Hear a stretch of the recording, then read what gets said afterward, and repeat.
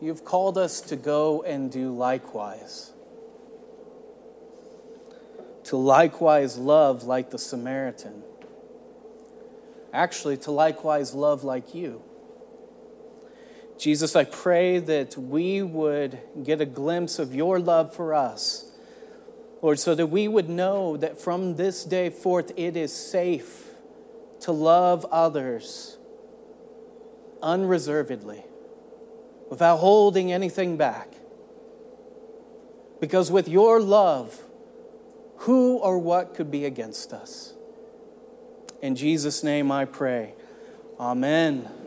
Please be seated. First of all, let me just say it is a great honor to be with you this morning and a privilege. Your worship is beautiful. I hope I don't mess it up too much. I really do. I'm trying, I promise. No, it is wonderful to be here with you and to worship with you this morning. So I grew up, you may be familiar with the town, maybe not, a small town called Yreka in Northern California. You've probably never heard of it. It's a small town on the outskirts, actually, of Yreka that is the place that I grew up, in a town called Grenada. And we own 20 acres of land. We happen to own just about 20 acres of land. And my dad's favorite pastime on this land was to plant things all over the place. He had vegetables, he had strawberries, and he had random trees all over the property. It's not like we had a farm. We definitely didn't have a farm. It was just stuff that he randomly planted by hand. Now, whether it survived or not was a different story. In fact, most of what he planted never made it. And I'm not entirely sure why he did it, to tell you the truth. Maybe he thought if he was ever hungry as he was working in a corner of the field or in the corner of the property, he might be able to grab some berries or an eggplant and snack on it. I really don't know what he was thinking. To this day, I don't know. Of course, I've never really asked him. Maybe I should. But whatever the reason for it all, the thing that I remember most was that there was this row of these beautiful plum trees. And Dad must have planted them when I was very young, because I remember them always being around. The plum trees were actually personal favorites of mine. In fact, I used to watch them closely throughout the year, and I actually became really good at determining when they had reached their ripeness, their peak ripeness, the perfect time of which you should pick them off and eat them. You see, I learned early on, though, that it was vital to wait until the plums reached their peak ripeness, because if you ate one before it was ripe, it was hard. It was hard, it was bitter and sour and just not very inviting at all. But if you could wait, as I could hardly do each year, then when you pick that plum, it is the perfect royal deep black cherry color. It is beautiful. It's tender to the touch. And as you bite into it, the plum juice just drips down out of your mouth, onto your shirt, and to the ground below. It's wonderful. It's sweet, but not too sweet. It's a beautiful yellow, red, and orange marble color inside. The fruit is utter relief, especially on a hot California summer day. It was an inviting, hospitable piece of glory to all who enjoyed them, and many others did. See, friends and neighbors alike also became aware of our plum trees. And we gave them away in bags. I had neighbors stop by on their way to their house and would pluck one or two and eat them on the way home. As a little kid, those plums truly were a piece of welcome to paradise. Something that I celebrated each year. And I tell you this story not to make us hungry for plums, although it might have done that, but because as I read Paul's letter to the Colossians, I couldn't help but to connect my excitement as a kid over the fruit produced annually by those plum trees, with Paul's delight and joy when he hears of the fruit coming in season within the church of Colossae. At the beginning of the letter, we learned that a fellow by the name of Epaphras, or Epaphras, however you decide to pronounce his name, Epaphras has reported to Paul, probably while Paul is in prison even.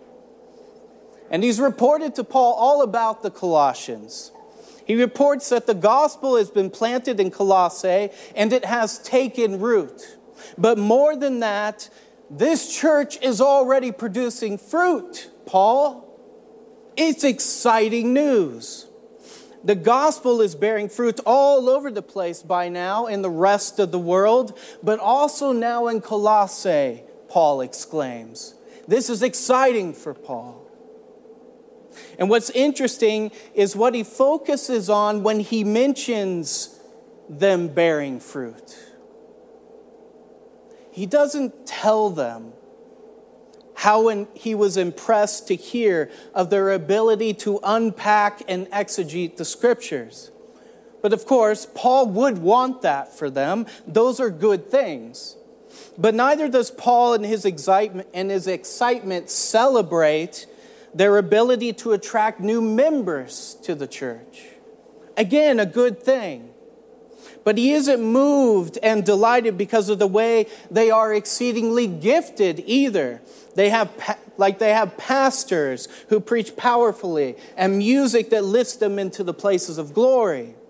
Nor did he even say he's heard of their strict new moral behavior. Though he certainly would love to see all of them become obedient to God in all areas of their life. Now, it is entirely possible at the same time that they did exhibit all of these excellent things. But the point is, Paul does not mention these things.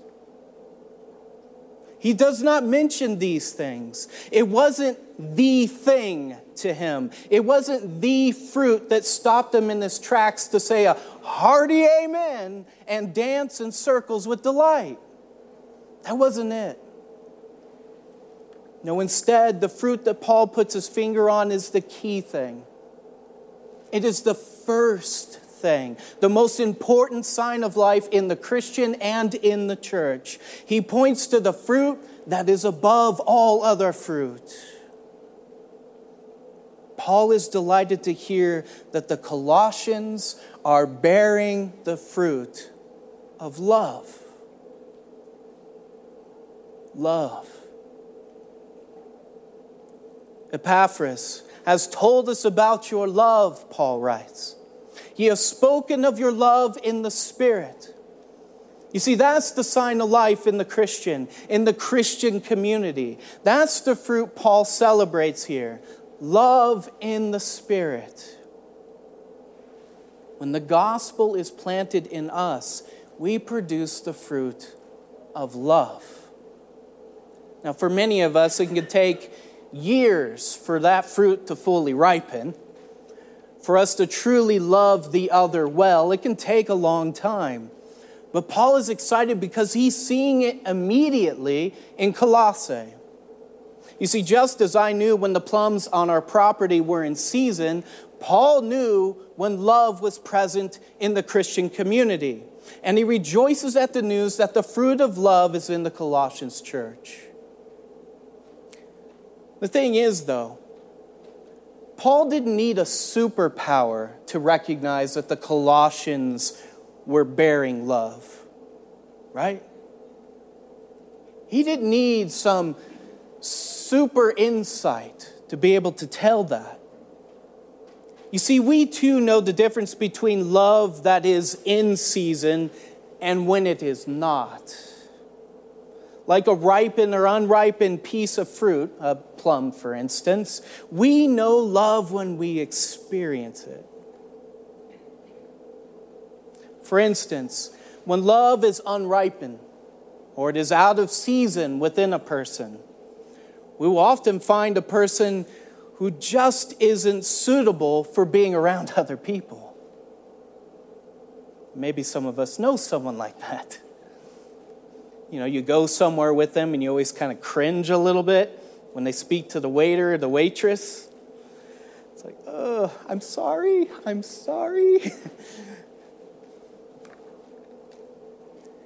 Like an unripened plum, though, they are not yet shareable, are they? For just as no one can enjoy an unripened plum, it can be terribly difficult to enjoy an unloving person. It just is. It's a burden often. Because like an unripened plum, unloving people tend to produce a fruit that is bitter, inhospitable, and they tend to have an overall hardness of heart, even toward those they may call friends and family. What's more, like an unripened plum, such a person can often be self-absorbed, only caring about getting their needs met, drawing in nutrients while rarely having the capacity or ability to give of themselves. Think again of the plum that is yet to ripen. It can only take in nourishment. It's only useful for taking nourishment when it is unripened, because it isn't yet ready in its development to be nourishment for others. So is it true with the immature Christian. There is a lack of other-centeredness because maturation is still necessary. And what the scriptures say is that the main reason we are often unfit or unable to love others well has something to do with fear. We're afraid. We struggle to love others because of fear. Fear is what keeps love from ripening to its full potential. Fear, in fact, acts as a growth deterrent to all sorts of sanctification. And more often than not, fear gets manifested through the what if question when it comes to loving others. What if? What if I love this person and they don't love me back, though?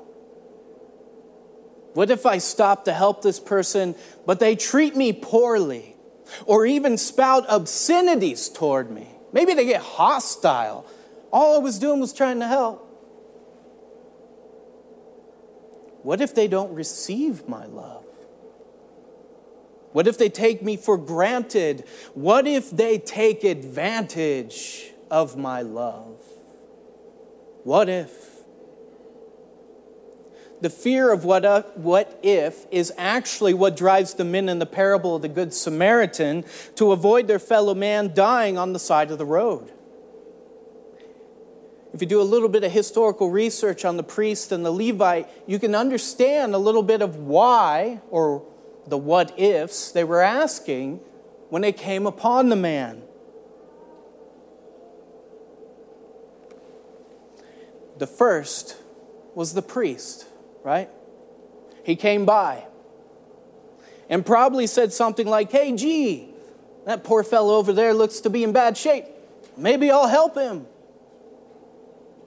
But then almost immediately, as he continued to consider the man and his need, fear crept in. And he went down the what-if trail, probably saying something like, "But what if he's not a fellow Jew? I can't help anyone if he's not a fellow Jew. It's hard to tell since he's been stripped of his clothing, after all. And what if I help him and I find out that he's actually a horrible man? Well, then I'll actually be blamed for helping him. And I don't want that. What if the man is actually dead? Well, then my priestly hands would be defiled. And, oh no, he finally says, I'd best stay on the other side of the road." Likewise, a Levite approaches and sees the man laying there. And what makes the Levites passing by more difficult to take is that the Levite probably would have known the man if the man was Jewish, as we know he is, being that he was likely a fellow pilgrim coming from the temple like himself. Even still, even if he did know the man, the Levite also asks, what if? It could be costly helping him, saying something like, I don't have time for this. And what if he needs more help than what I'm willing or able to provide, right? If I get involved now, there may be no end to this man's need. I may have to help him and help him and help him. I may be on the hook for longer than I want to be. No, I better just act as though I didn't see him at all and just keep going. See, it's the seed of the gospel planted among thorn bushes. Just as love starts to rise to the surface, so do thorny and hostile vines that wrap around and entangle love with fear and the worries of life, so that the fruit of love is suffocated before it even gets a chance to be shared. And yet this, dear people, is why Paul is so ecstatic, enthusiastic about the news from Epaphras. The Colossians are loving people. You see, Paul believes with John, St. John, that there is no fear in love. The two cannot exist together. And if there is love in the Colossians like he's seeing, then fear has gone out the window. For perfect love casts out fear, John tells us, right? Perfect love casts out fear. So Paul is excited because the gospel has taken root and the love of the Spirit is present. The Colossians are living out of God's love. And if so, this means they are living and loving fearlessly, meaning that God's kingdom and His gospel is advancing, and there is nothing that can stand against it. For the love of the Spirit, the love of God conquers all our fears. It is the love of God that causes the Christian to ask, not what if, but instead ask, who's next? Who's next? Who do we love next? And this must mean then, by the way, that this fruit is not just for those who are easy to love, but also for those who aren't. The question, well, who is my neighbor? From the parable is a question that we ask, like the lawyer in the passage, whenever we're trying to determine for ourselves who is worthy of our love and who isn't. By the way, who is our neighbor, really? God says we are to love our neighbor, and we ask, who is that? And yet Jesus brilliantly answers the neighbor question with a parable that makes a Samaritan the hero. Now, Samaritans, if you're not familiar with the history, were people hated by Jews. They were half-breeds. They were half Jewish. And they had their own beliefs about God and Torah. And they were hated by Jews. They were on the Jew do not love list. And in fact, if you see one alone on the road, maybe hit them. But just by making then the Samaritan the one who helps the Jew in trouble, Jesus is saying their hate list is null and void. he's boldly proclaiming that even those traditionally hated are worthy of God's love, and hence your love. Jesus is saying everyone in your life then is your neighbor. Even the people you don't like.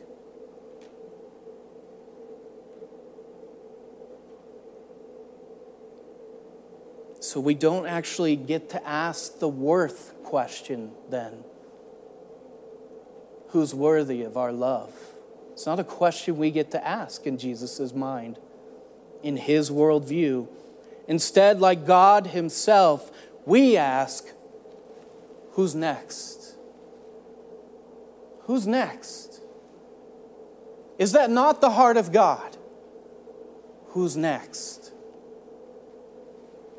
Meaning our love is even extended to those whom the rest of the world would put on their do not love list.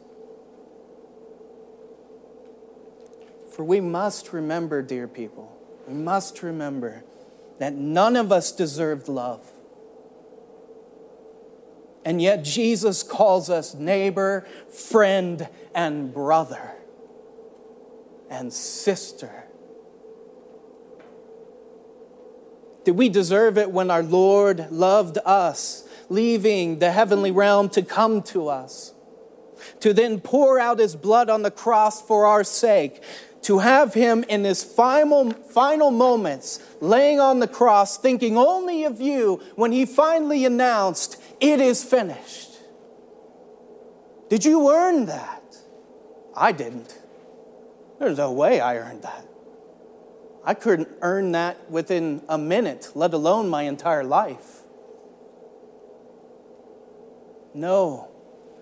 Jesus asked, who's next?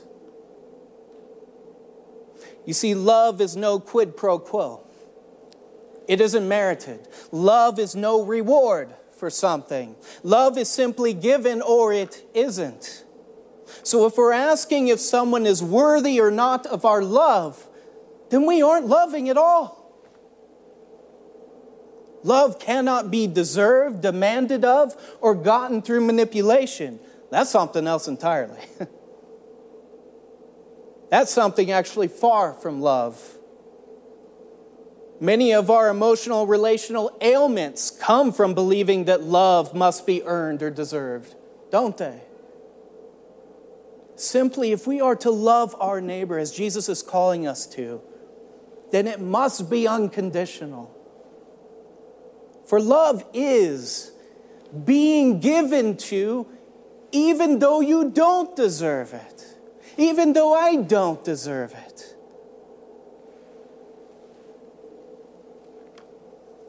Meaning then that love is also for our enemies, those whom we fear will take advantage of us and probably will.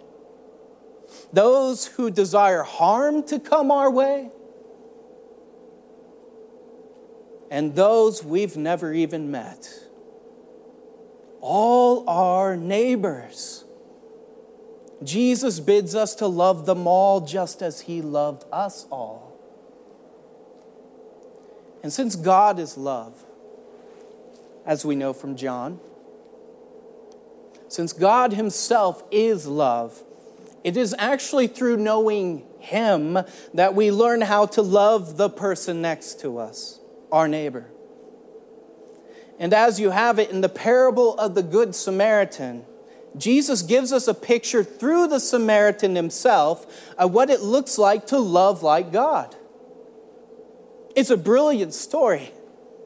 The Samaritan actually channels Jesus in this story. It's what Jesus would do. He channels Jesus and his love as he helps the hurt man on the road. The Samaritan is the picture of the love of God. And it looks like this, in my own words. The Samaritan is courageous. He doesn't fear the man or what may happen once he gives care to him. He just goes to him. The Samaritan allows his heart to be bent toward the man. Yes, sometimes our hearts have to be bent toward the neighbor. The Samaritan makes himself tender toward him, even as he discovers, no doubt, that this man is a Jew, someone who usually hates people like him, Samaritans. Being moved, though, with empathy and compassion, the Samaritan sacrifices his time, his resources, his wealth, and quite possibly much more. He reveals that a big part of love is sacrifice. Like a plum from my childhood, the Samaritan sets aside self-preservation to be a refreshing, hospitable source of life to the person next to him, to the person in front of him. And bearing fruit, this fruit of love like this, is possible for us too, if we are being nourished through the belief and the knowledge of God's love for us. For God's love allows us to let our guard down, to remove our defenses. His perfect love casts out our fear, because when we know we have His love, we can answer the what-if questions. How? How do we answer the what-if questions? Well, what if they hurt me in return? How do we answer that? If God loves us, for you see, if God loves us, then who can be against us, right? As the scriptures tell us, what can separate us? For we are more than conquerors, and so on, as the scriptures reveal. With God's love, the what-if question gets answered. What if is answered by saying, because God loves me, and I am more than safe, even if. Because of God's love, I am more than safe, even if.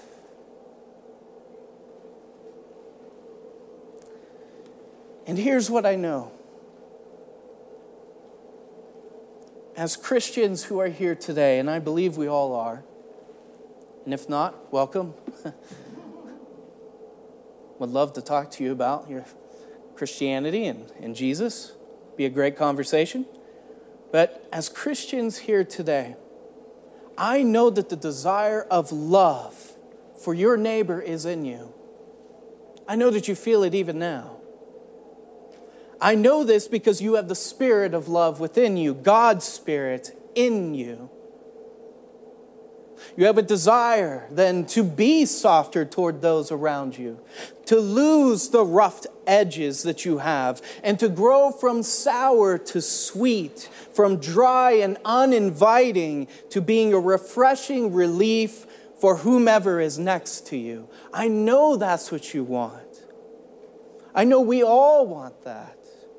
We all desire to throw off the thorny vines that are choking us with fear and the what-if questions that keep us from going there, from going to him or them or her. I know we want this. We want to love. We want to love more. And the next step is to be courageous and do it.